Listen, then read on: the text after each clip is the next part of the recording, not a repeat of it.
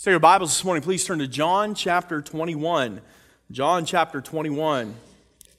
And Judy had no idea the topic of my message today, but her song is exactly what I'm preaching about. Isn't the Holy Spirit good? Puts everything together for us. John chapter 1, Jesus the difference maker. Jesus can change your life. And as we come to the end of the Portraits of Christ series, we are on our last message today. We've gone through the entire book of John. It's taken us over a year, but we're finished today.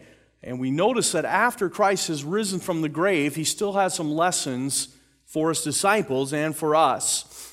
John chapter 21. I forgot to mention earlier, be in prayer for the McPhersons today. Brother Howard, Pastor Howard in Oakville, his pastor in Indiana in his home church, there was some sort of, I believe, a death in his family, and Brother Howard just felt the need to go down and minister to him this weekend, and he's preaching there for him this morning and ministering to him, and so he asked Brother McPherson to fill in Oakville, and so Paul emailed me this morning and said, I picked up a bug or something yesterday. He says, so pray for us as we drive to Oakville in this weather and not feeling real well, and then I'm preaching all day, and so remember Brother McPherson this morning as he preaches. I know he'd appreciate that. John chapter 21. John chapter 21. Just read with me the first four verses. We'll make our way through the chapter, but let's read together the first four verses. After these things, Jesus showed himself again to the disciples at the Sea of Tiberias, and on this wise showed he himself. There were together Simon Peter, and Thomas called Didymus, and Nathanael of Cana in Galilee, and the sons of Zebedee, and two other of his disciples. Simon Peter saith unto them, I go a-fishing. They say unto him, We also go with thee. They went forth and entered into a ship immediately, and that night they caught nothing.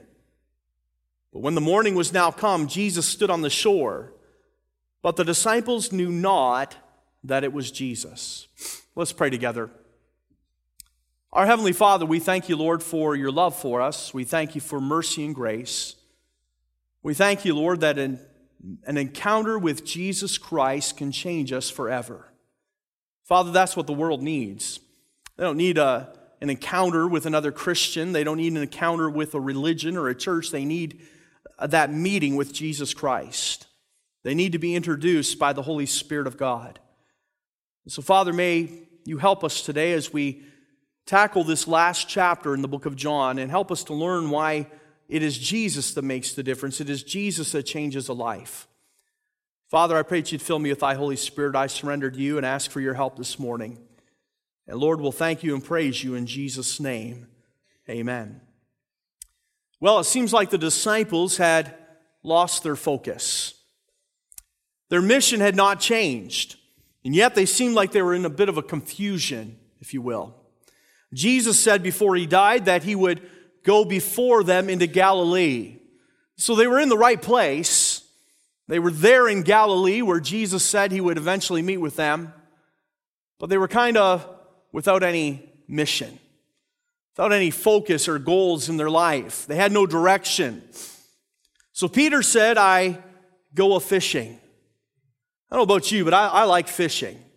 I don't get to go very often as much as I would like.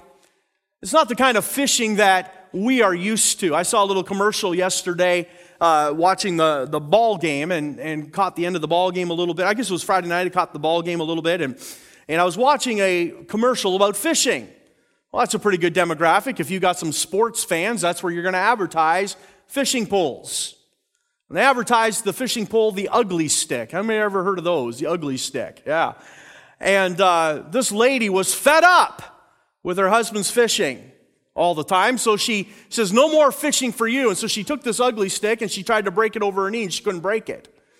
And she beat that thing and she ran it over with her car and she put it inside the washing machine, the dishwasher, crumpled it all up and stuck it in there. Finally, she put it in the trash compactor, and finally, after all these attempts, he just walked over and took it out and went fishing. And you just could not, it's a great commercial. I mean, you cannot break that pole. And that's what they were trying to get across. But you know, they didn't fish like that in those days. They used nets. In Africa, we saw the effort it takes to fish in that manner. We watched it, we sat on the shore one day, and it was a hot day, and we had a little bit of time, and some of our plans had got changed, and so we found a place where we could go and get a cold drink, and we sat there drinking some lemonade on the shore of the Atlantic Ocean right there, almost at the equator, and we watched these men go out, about 20 of them. They had a long boat, and they dropped their net in one place with a weight, and they made a big circle, and then for the next 45 minutes it took them. I mean, it was a big circle. These men, about 10 on each end of the boat, facing different directions, began to heave those nets in. And for the next 45 minutes, they would just continuously heave. I mean, their backs were ripped with muscles, as you can imagine. Their arms and their chest muscles were just exploding. And I looked at Brother Arnold, and you know Brother Arnold, he's a big guy, and we looked at each other and said, there's no way we would last 5 minutes doing this. That's what the disciples were doing. When Peter suggested that they go fishing, this was not just some recreational sport like we are used to. And I got to be honest with you, my kind of fishing is sitting in a lawn chair and casting my line out. And I don't even want to wait on the jerk. Dr. Pipe told me this one time, Brother Pipe. I was up north and went fishing with him on the Ottawa River. And he says, do you know how to know that you got a fish on, Alan? And I said, no, how's that? And he goes, when there's a jerk at both ends of the pole. That's what he told me. Not a very nice man. We had a lot of fun with Dr. Pipe. That's my idea of fishing. I put a bobber on there and I throw it out there because I just want to lay back and with my eyes half closed, watch to see if that bobber goes. But when Peter says I go fishing, he was talking about some hard labor. He was talking about toiling through the night. This wasn't a recreational sport. This was a livelihood. This was something that he was hoping to accomplish to be able to feed their bellies. And don't get me wrong, it wasn't wrong necessarily for them to go fishing. They still needed to eat. But that's not what Christ had called them to. They had forgotten their mission. They had lost their focus. Have you ever been in that position? Maybe you know you're exactly where you're supposed to be, but you just don't know what you're supposed to be doing. You wonder if you are just expending energy for no purpose whatsoever. You wonder, am I wasting my time? Often when times like that come along, we just kind of fall back into the rut of what is familiar. And that's what the disciples did. Peter didn't know what else to do, and he says, well, there's one thing I know. I know how to fish. The Bible says when Jesus found Peter and Andrew, his brother, they were fishers. These were fishermen.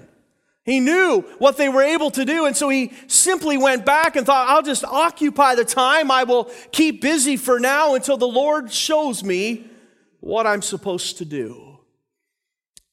Let me caution you on something. It is in times like that often we settle for second best. We are willing to settle into God's permissive will rather than His perfect will. And because of that, we see it was an unproductive night. The Bible says in verse 3, they went forth and entered into a ship immediately, and that night they caught nothing. What a waste of time. Now, I told you that when I fish, I'm recreational. I know some of you men fish and you're serious about it. And you want to take home a good catch. You know, I understand that. I often say, you know what, I don't care if I catch anything. I'm just happy out here in the nice breeze and have my pole in the water and I'm relaxing with my family. But let's be honest, I do care if I catch something. I want to catch at least one fish that night just to say that I caught something. Matter of fact, one time we went fishing and my wife likes to fish too. For a while there, she wouldn't put the worm on the hook.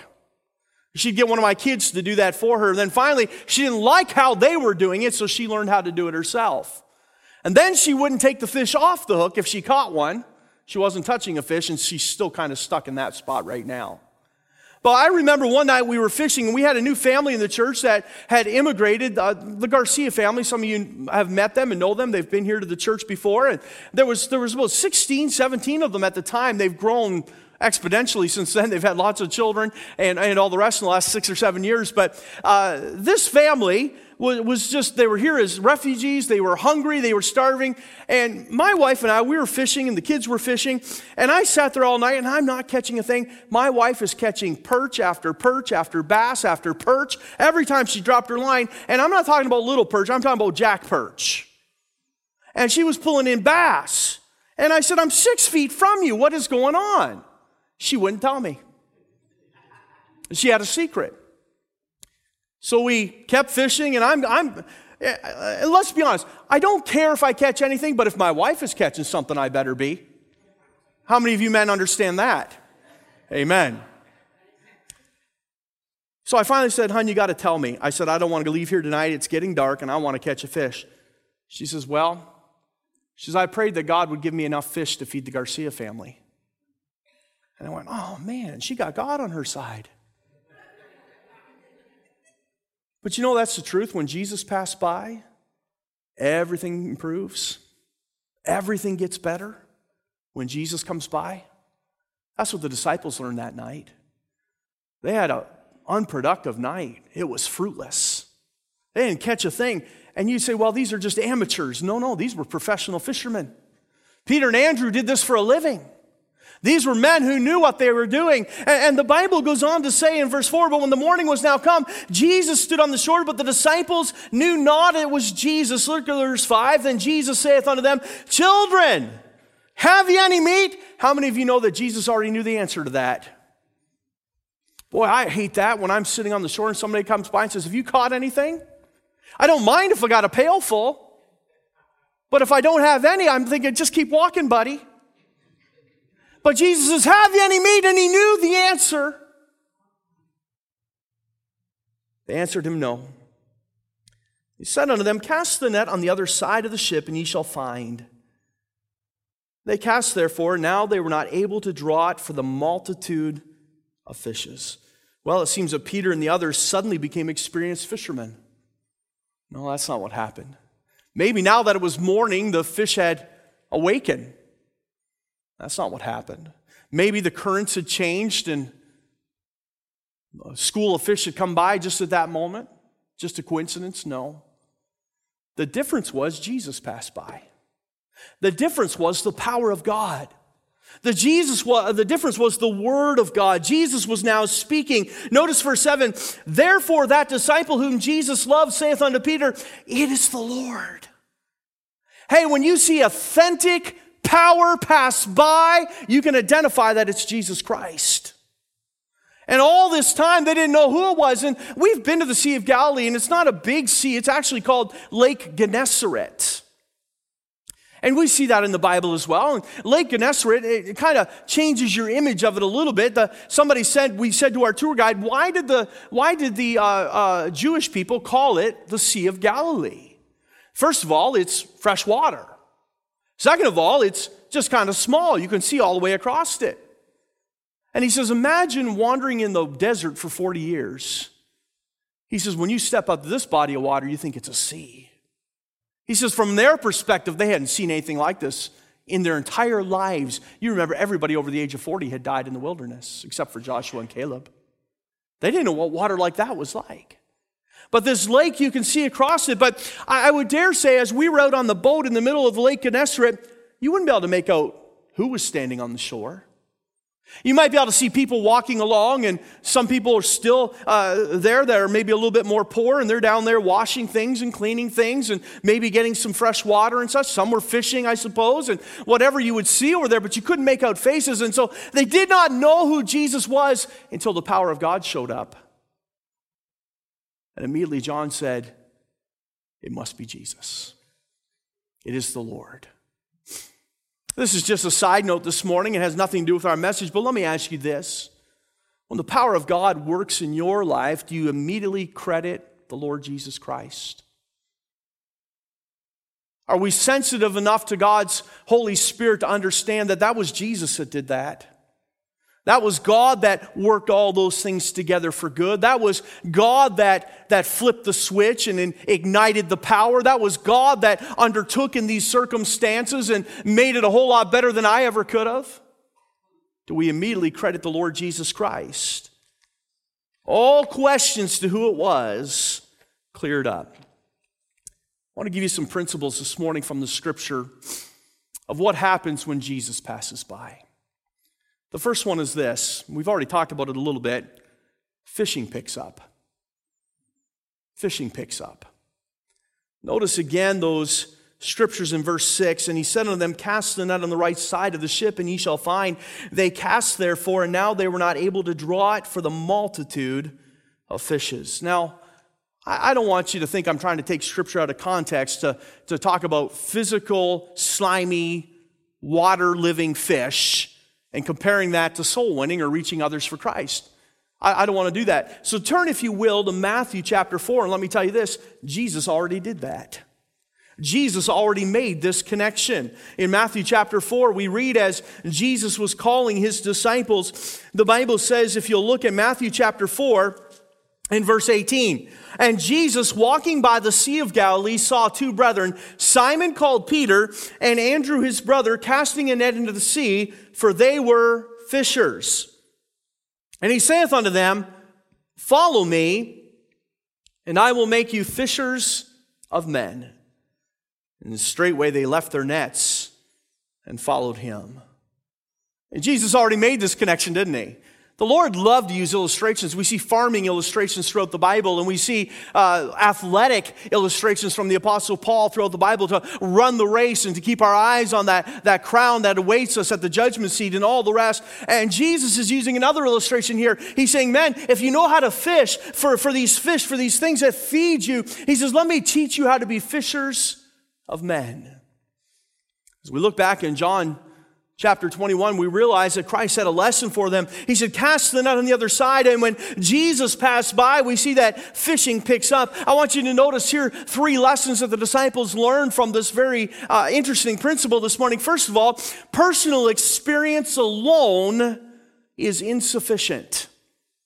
Personal experience alone is insufficient. The Bible says in Matthew chapter 4:18, the passage we just read, it says, for they were fishers. They were fishermen. I got a kick out of something Mr. Roberts said many years ago. He probably doesn't even remember this. But after Dad died, that summer, Mom had a yard sale and was selling, some of the things from his shop, tools and different things that needed to be cleaned out. And Mr. Roberts was graciously helping. And there were some fishing poles there. Do you remember this, Mr. Roberts? And somebody came along and picked up that fishing pole. And Mr. Roberts said about my dad's fishing pole, he says, that pole is brand new. He says, how do you know it's brand new? He says, because I went fishing with him. It never caught a thing. Do you remember that? No? Sound like you, though? And I got a kick out of that. And I thought, boy, that's like a lot of my fishing trips. But these men were fishermen. These were experienced men. But personal experience alone didn't help them that night, did it?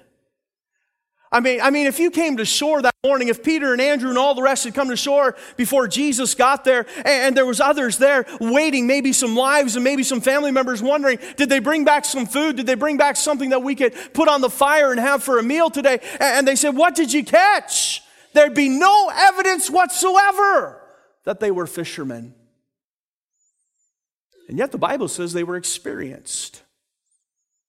You see, when we're fishing for souls, personal experience alone is not enough. You can say, well, I've won hundreds of people to Christ. I've told lots of people about Jesus. I hand out tracts faithfully. But friends, personal experience alone is insufficient. I want you to see the second lesson that they learned. Persistence alone is insufficient. How long did they fish? Through the night, until the sun came up. Now, I would dare say that if they caught 153 fish at midnight, they probably would have said, hey guys, we can't even pull the net into the boat. Let's just drag this to shore, and man, we've got a good catch. Let's be done for the night. If at 2 a.m. they caught a net full of fishes, they might have said, well, you know what? It's all that our boats can handle. Maybe we should just go home for the night. We've done pretty well. But they stayed till morning because they hadn't caught a thing. See, persistence alone is not enough. I can't tell you how many times I've gone fishing and I've fished for an hour. There was a spot that we knew over there in Lake Ontario. Brendan and I knew that if we hit that spot with the bobber, we'd catch a catfish as soon as the bait hit the bottom. We knew it every time. And so some nights we'd go down there and we'd throw that line out there. And as soon as it hit that right spot, we'd say, oh, you're going to get one. And sure enough, and so we started having contests. How many catfish can we pull in one night? We'd just be racing, throwing it out there, pulling them in. But then there's the next night, you could go back and you could hit that very same spot and not catch a thing. We were persistent. We'd stay for hours. We'd stay till dark and not even get a bite.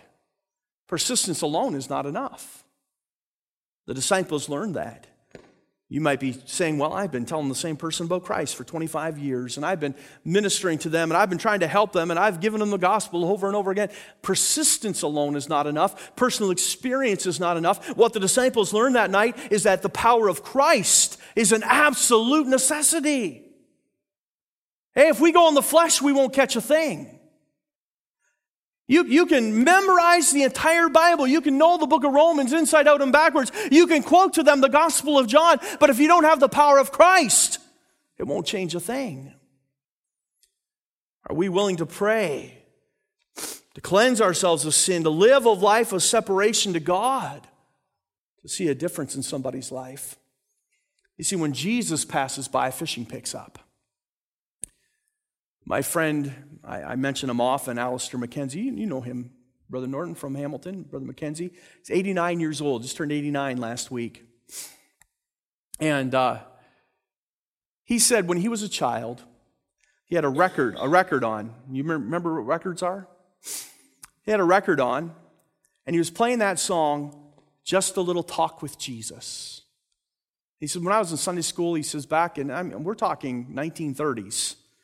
He says, I like that song, Just a Little Talk with Jesus. Let's have a little talk with Jesus. He says, my grandfather came down the stairs, and he had a Scottish brogue, and he said, in that rich Scottish brogue, he said, it will never do. He just said, it will never do. And he thought, what does he mean? He says, a little talk with Jesus will never do. We need persistent prayer. We need prayer without ceasing. We need to be on our face before God and seeking the throne of God. A little talk with Jesus will never do. He said, I never forgot it. He says, it changed my prayer life as a teenager. Friends, are we willing to do what it takes to see Jesus pass by? To plead with the throne of God? I want you to notice, secondly, this morning, not when Jesus passed by, fishing picks up. Secondly, the feeding begins. Look at verse 9. Look at verse 9. And as soon as they were come to land, they saw a fire of coals there, and fish laid thereon, and bread. Jesus saith unto them, bring of the fish which ye have now caught. By the way, Jesus already had fish before the boat got there. Where did he get them? Nobody was going to ask. Jesus might have snapped his fingers and they jumped right out of the water onto the fire. I don't know. But that's what Jesus can do. And the Bible says that they had fish and fire on the coals and bread there. In verse 11, Simon Peter went up and drew the net to land full of great fishes, 153. For all there were so many, yet was not the net broken. Jesus saith unto them, come and dine. And none of the disciples durst ask them, who art thou? Knowing that it was the Lord. Listen, let me turn this the other way and make you think a little bit. If Jesus hadn't passed by, the disciples would have went home hungry. But Jesus passed by, and the feeding began. You see, we can draw from that this morning and understand that the meal, the fish that was provided for the disciples was only an opening for Jesus to teach them something. He wasn't so concerned about feeding them physically as he was feeding them spiritually that day.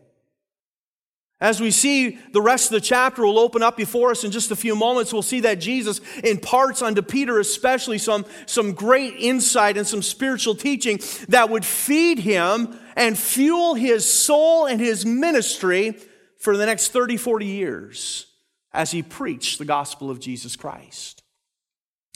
But when Jesus passed by, the feeding begins. You know, there's a lot of lost and dying people today that in this world that cannot be filled by philosophy. They're not going to be filled by religion. They're not going to be filled spiritually by humanism or science. They're not going to be filled by idolatry. But thinking about that science thing, you know, a preacher just sent me yesterday somehow they've dug up some bones and they say, you're not going to believe this, but we found a unicorn. And for hundreds of years they've been saying, oh, the unicorn's never existed. It's a mythical creature, and the Bible talks about a unicorn, and boy, the Bible is just no good. Hey, they found a unicorn. If you wait long enough, the Bible always is proven true. They found one. And boy, the the Bible calls it science falsely so called. They look like foolish men today. But science isn't going to fill people. Idolatry is not going to fill people. Alcoholism, drugs, immorality, none of that will fill your soul and feed you. But when Jesus passes by, you'll be fed. Listen, we have a responsibility, a moral obligation to give the world Jesus Christ. Now let me say this. If you are not filled with the Spirit of God, we're only giving them our idea about Jesus. But when the Spirit of God fills a man, fills a woman, fills a teen, fills a child, and they begin to speak of Jesus Christ, then we are giving them Jesus, not just our idea or our philosophy about Christ. It takes the Spirit of God to impart truth to a carnal mind. Listen, what the world needs today is truth more than ever. The world is falling apart and so messed up, they need the clear teaching and preaching of God's word. Paul said, when I came to you, I came not with enticing words of man's wisdom, but I came to you in the power of the Holy Ghost. Paul admitted, I stuttered. I wasn't a very good preacher. I didn't have a cadence or a rhythm about my speech. I didn't know how to present things properly. But when I came in the power of the Holy Ghost, and lives were changed because God came by. And that's what we need, is Jesus to pass by. Thirdly, this morning, when Jesus passes by, fishing picks up, feeding begins, and our focus is renewed. Look at verse 15. So when they had dined, Jesus saith to Simon Peter, Simon, son of Jonas, lovest thou me more than these? He saith unto him, Yea, Lord, thou knowest that I love thee. He saith unto him, Feed my lambs. He saith unto him again the second time, Simon, son of Jonas, lovest thou me? It's almost like Jesus felt that he didn't have Peter's attention. Simon, do you love me? Yeah, yes, Lord, of course I love you. No, Simon, look here. Lovest thou me? Yea, Lord, thou knowest that I love thee. He saith unto him, Feed my sheep. He saith unto him the third time, Simon, son of Jonas, lovest thou me? Peter was grieved because he said unto him the third time, Lovest thou me? And he said unto him, Lord, thou knowest all things, and thou knowest that I love thee. Jesus saith unto him, Feed my sheep. Verily, verily, I say unto thee, when thou wast young, thou girdest thyself and walkest whither thou wouldest. But when thou shalt be old, thou shalt stretch forth thy hands, and another shall gird thee and carry thee whither thou wouldst not. This spake he, signifying by what death he should glorify God. And when he had spoken this, he saith unto him, Follow me. Finally, Peter was ready to follow Christ. He said, but didn't he say way back in Matthew chapter 4, Follow me and I will make you fishers of men? So they left their nets and they followed him. Yes, but also in Matthew chapter 16, Jesus says, Who do you say that I am? And Peter said, Thou art the Christ, the Son of the living God. The very next few verses, Jesus tells him that he's going to Jerusalem. Peter said, Be it not so, Master. And Jesus looked at Peter and said, Get thee behind me, Satan. Thou savorest not the things that be of God. And he said this.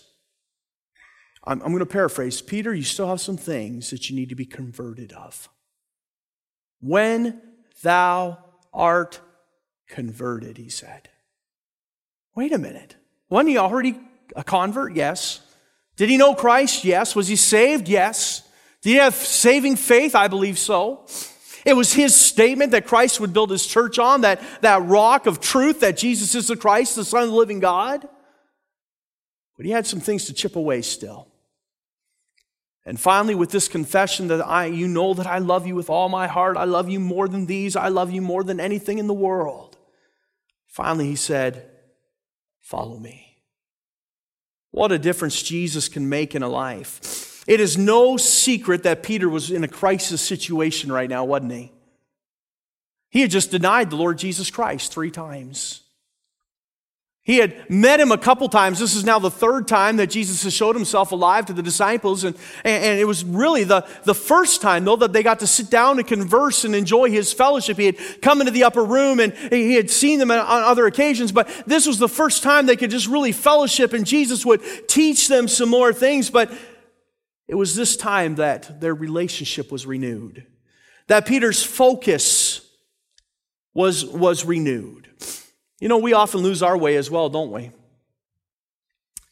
Many of us used to serve, or we used to do more for Christ. I can't tell how many times I've run into people that said, well, we used to go to church. We used to go to Bethel. They don't go anywhere anymore. And our focus has waned. We've taken our eyes off the Lord Jesus Christ and we've put him on a preacher. We've taken our eyes off the Lord Jesus Christ and we've put him on a church or a Sunday school teacher or some other thing that has let us down. And friends, if you ever take your eyes off Jesus Christ, you're going to be let down. And your focus is going to be shattered. Peter had taken his eyes off the Lord. And he put him on those people that said, you were with them, weren't you? And he feared. It's not the first time Peter did that. Peter was walking on the water and he took his eyes off the Lord. And he began to sink. You see, his focus had been destroyed. But Jesus sought to bring him back. Maybe you know somebody that was saved as a child that made a profession of faith in Christ. I was talking to John this week about Jason, and I wanted to know, did Jason ever trust Christ? He told me as a child he'd gone to the Awanas program at the Gospel Chapel every week, and there one night put his faith in Jesus Christ and accepted Christ. And now later in life he was enjoying the devotional from the Institute of Creation Research, and he was listening to music from a group called Casting Crowns, but it was a contemporary group, but they had Christian lyrics and such. And he was enjoying that and sharing it with his father. And yes, he had lost his way. Lost his focus. But you know, we all do that from time to time, unfortunately. And we must be careful where it takes us. But when Jesus passes by, he'll renew your focus. Boy, if you can get in the presence of Christ, you'll never want to leave. If you can get in the presence of Christ, you'll want to stay there and absorb his teaching. I'm reminded of Acts chapter 1 where the disciples went out on that hillside outside Jerusalem with Jesus, and Jesus was taken up into the sky. And the angel came along and says, "Ye men in Galilee, why stand ye gazing up into the heavens? This same Jesus which is taken from you up into the heavens, so shall come in like manner." But you know what caught me this morning about that verse as I was just reading? Ye men of Galilee, why stand ye gazing? It was like they never wanted him to leave. They just kept watching. Where is he? I'm going to watch him as long as I can see him. I'm not going to take my eyes off. Well, we need to get in the presence of Christ. It'll renew your focus. Peter was asked 3 times to profess his love for Christ to the point where he got frustrated. But the next time we see Peter, he's preaching on the day of Pentecost to 3,000 souls that would accept Christ. Boy, when Jesus passes by, things will change. What a difference Jesus can make. I was thinking of that song this morning written by Oswald J. Smith. One sat alone beside the highway begging. I can't remember all the words or I'd sing it to you. But the chorus is, then Jesus came. When Jesus comes, the tempter's power is broken. Well, what a great old hymn. And I'm sure many of you know that old hymn written by Oswald J. Smith. When Jesus comes, things change. Lives are changed. Lives are renewed. Let me give you one more thing just so that we can finish the chapter properly. When Jesus passes by, fault-finding ceases. Fault-finding ceases. Look what the Bible says in verse 20. Then Peter, turning about, seeth the disciple whom Jesus loved following. He's referring to John, which also leaned on his breast at supper and said, Lord, which is he that betrayeth thee? Peter, seeing him, saith to Jesus, Lord, and what shall this man do? Peter was always bold, wasn't he? He's almost like a little kid. Well, Mom, he got more to eat than I did. He got a bigger piece of pie. Lord, what shall this man do? If I'm going to die for you, if I'm going to preach the gospel, if I'm going to feed your sheep, what's he going to do? Look what Jesus says. Jesus saith unto him, if I will that he tarry till I come, what is that to thee? Follow thou me. Jesus is saying to Peter, your focus isn't quite where it ought to be just yet. Listen, when you get focused on the Lord Jesus Christ and what you're supposed to be doing for Him, you're not going to worry about what everybody else is doing. Fault finding will cease. You'll stop worrying about what everybody else.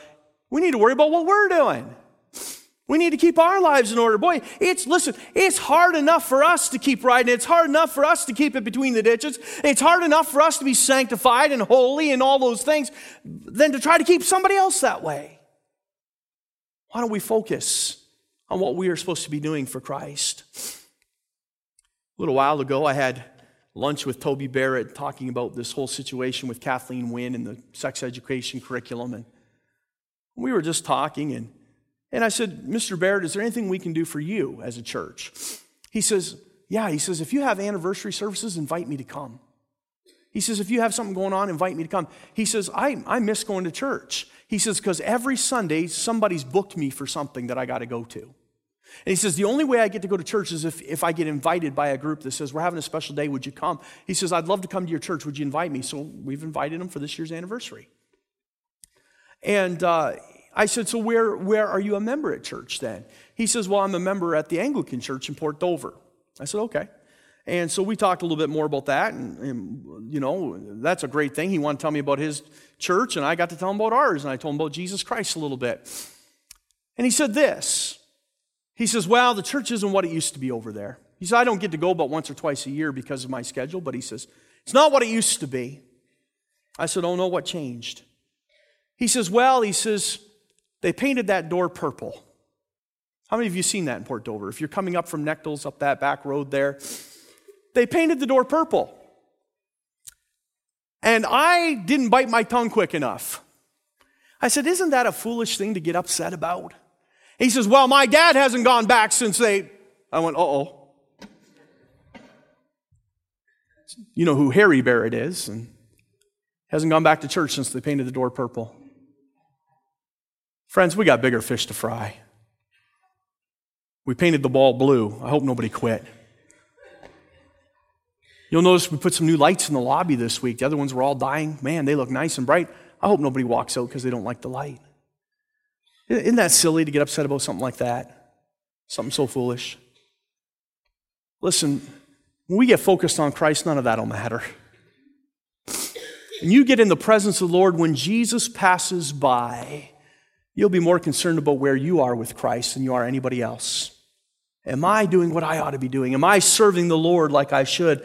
Friends, when Jesus passes by, everything changes. Jesus can make all the difference. Not just that He's the Son of God who died to pay the sins for this world, but He's the one that wants to have a relationship with you. He's the one that wants to be personal in your life. He's the one that inspired Paul to say, I can do all things through Christ which strengtheneth me. Why? Because Paul knew what it was like to have the power of God. Let's bow our heads and close. Actually, before we do, I want to share a song with you. Brother Judge is going to play a little video called Jesus Passed By. Watch, will you?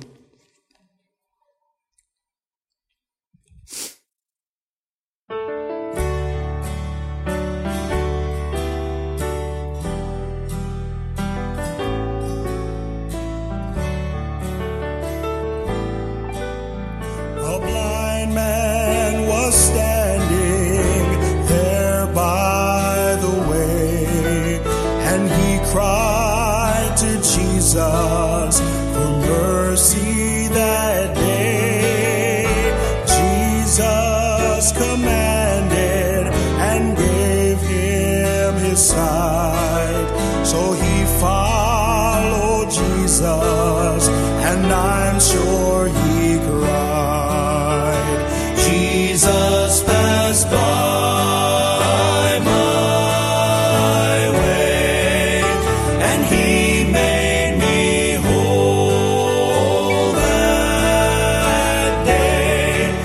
just a sinner was I, but then Jesus passed by, and oh, what a change in my life since Jesus passed by.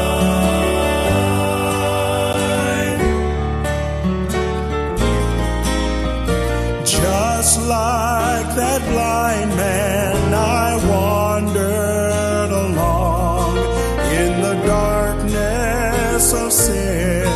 I was always alone, but then I met him and he made things right. And oh, what a difference since Jesus passed by. Jesus passed by my way, and he made me whole that day. Just a sinner was I, but then Jesus passed by, and oh, what a change in my life since Jesus passed by. Jesus passed by my way, and he made me whole that day. Just a sinner was I, but then Jesus passed by, and oh, what a change in my life since Jesus passed by. And oh, what a change in my life since Jesus passed by.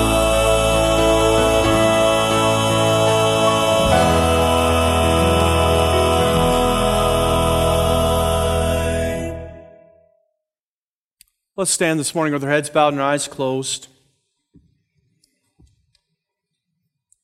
As Jesus passed by your life, do you know him as your personal Lord and Savior? He'll change your life forever. To have a relationship with him, listen, that's why we emphasize so carefully here that going to church won't save you. It might make you a better person, but it won't make you a forgiven person. Having religion, man's attempt to get to God, won't help you. But having a relationship with Jesus Christ will change you. When Jesus passes by, he changes everything. So one here today say, Pastor, I'm not sure I'm saved. If I were to die today, I don't know where I'd spend eternity. I don't know if I'd go to heaven or hell. I just don't know. Would you pray for me? My prayer won't save you. I just want to pray that God would help you and show you your need of a Savior and guide you and direct you into eternal life through Jesus Christ and him alone. So one that I could pray for. Maybe we can help you after the service today. Is there one? Maybe there's others here today that maybe you've kind of grown lethargic. You've lost your focus. You see, revival, that we're having some revival meetings next week. We call them revival meetings, but revival is not a set of meetings.